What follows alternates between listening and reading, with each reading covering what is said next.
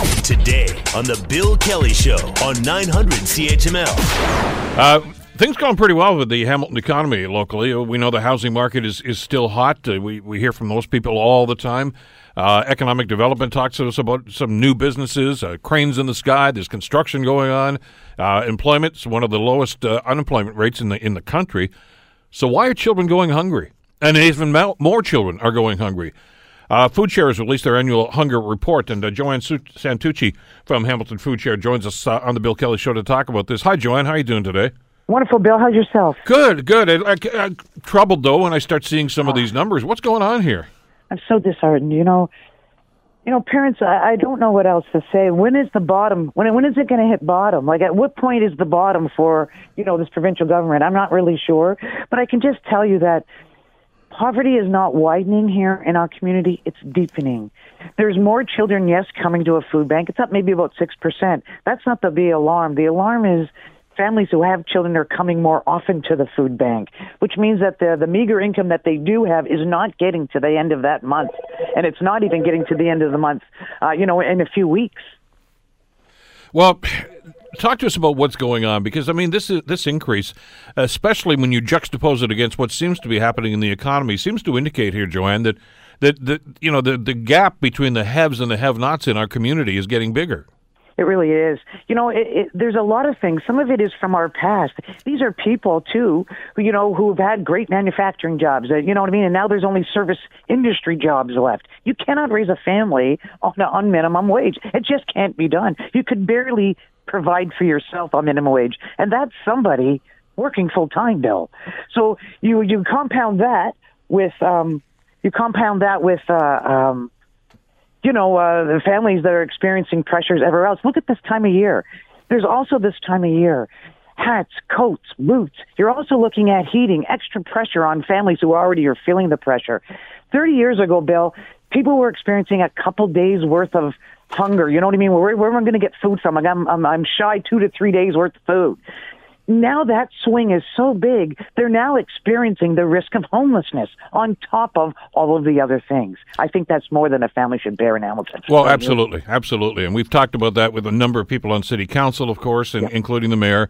And I know that the city has made a commitment towards affordable housing, and they're doing what they can. I'd like to think the provincial government's going to come to the table. They haven't done that yet. Well, I'd like to think that, Bill, but hey, I hope he calls me. Yeah. I got a lot of ideas. You know what I'm saying? let me just talk to you about the city. This city has been amazing. Not just the residents of this city, who continually will not let children go hungry, but the councillors themselves have been very attentive in knowing where their nuances are going on in this community, where the impacts will be great. And they're buffering those with Food Share and all of our partners to make sure that at least the holiday season, up until then, we're going to be fine. We talked to, I also want to have a shout out to, Paul Johnson, General Manager of Health and Safe Communities. Honest to God, they have their ear on the ground. They're listening. If there's something that's going to impact them, along with the Hamilton Community Foundation, have really helped us get to this far. You know what I mean? So I just want to say a shout out for them. We got one awesome community. But at the end of the day, though, we had a discussion with one of our donors, and he called up and he said, "What can I do? Just tell me something. What can I do?" I goes, "Well, I'm starting with babies. That's where I'm going." So he says, "Well, then I'm gonna donate baby for me. Just tell me where to get it and how to get it. We'll do all that."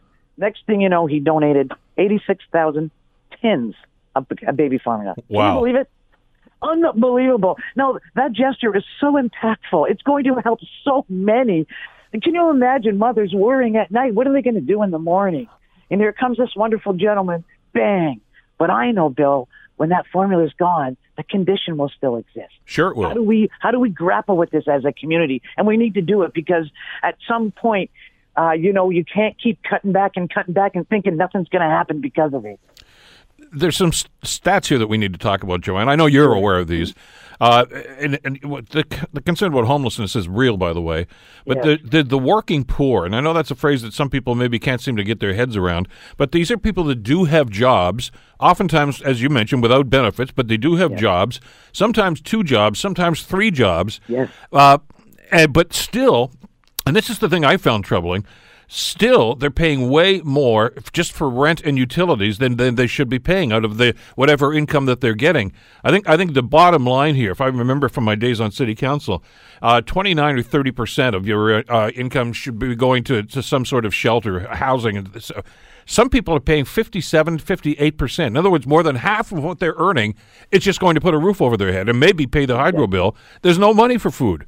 That's exactly it, Bill. And this is what happens over the course of, we've been around almost a generation, 29 years, Bill, 29 years. So in 29 years, we have said in the mid-90s, 22% was cut. They barely put maybe 1 or 2% back. Now, I got to say, the child tax benefit really was a game changer. It helped a lot. Yeah. But people are so far below the poverty line. They're still way below the poverty line with that support. You just keep cutting back, and you cut back on the poor. You cut back on education. You cut back on hospitals. You can have a whole show on all three of those things. You know what I'm saying? Well, we've done that. The time for cutting back is over. The time to reinvest in people. You know, Bill, people who have low-income people, they want the same thing everybody else wants. They just want a bit of an easier life. They want a better life for their own children, and they need opportunity. Many don't even have access to opportunity. You know what I mean? You need to have the proper clothing. You need to have proper education. Someone doing there's all kinds of things involved in looking for a job and keeping that job. You know what I mean? So I say that there has to be also some opportunity for education and retraining that has to go on. But at some point, we got to say, when babies are lining up to a food bank, that's it. That's the bottom line. We will not accept anything below that line anymore. That's a red flag. That's it. That's it for me. And I'm telling everybody in our community, I'm just saying to them, just think of these babies and children for Christmas time. Just think about them. And, this community has always been such an unbelievable, generous support for people who are in trouble in our community.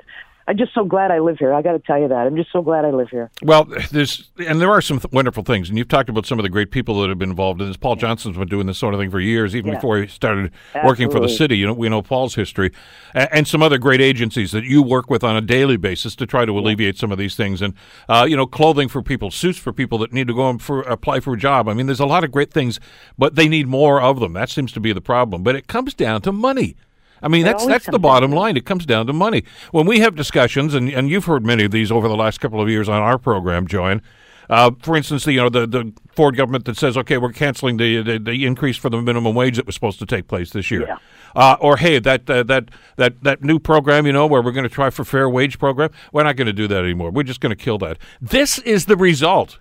I mean, people may just think about that in the abstract and say, oh, what's the big deal? We're going to save some money for the government. That's the good thing, right? This is the result. The lineups that you have to experience now because of that.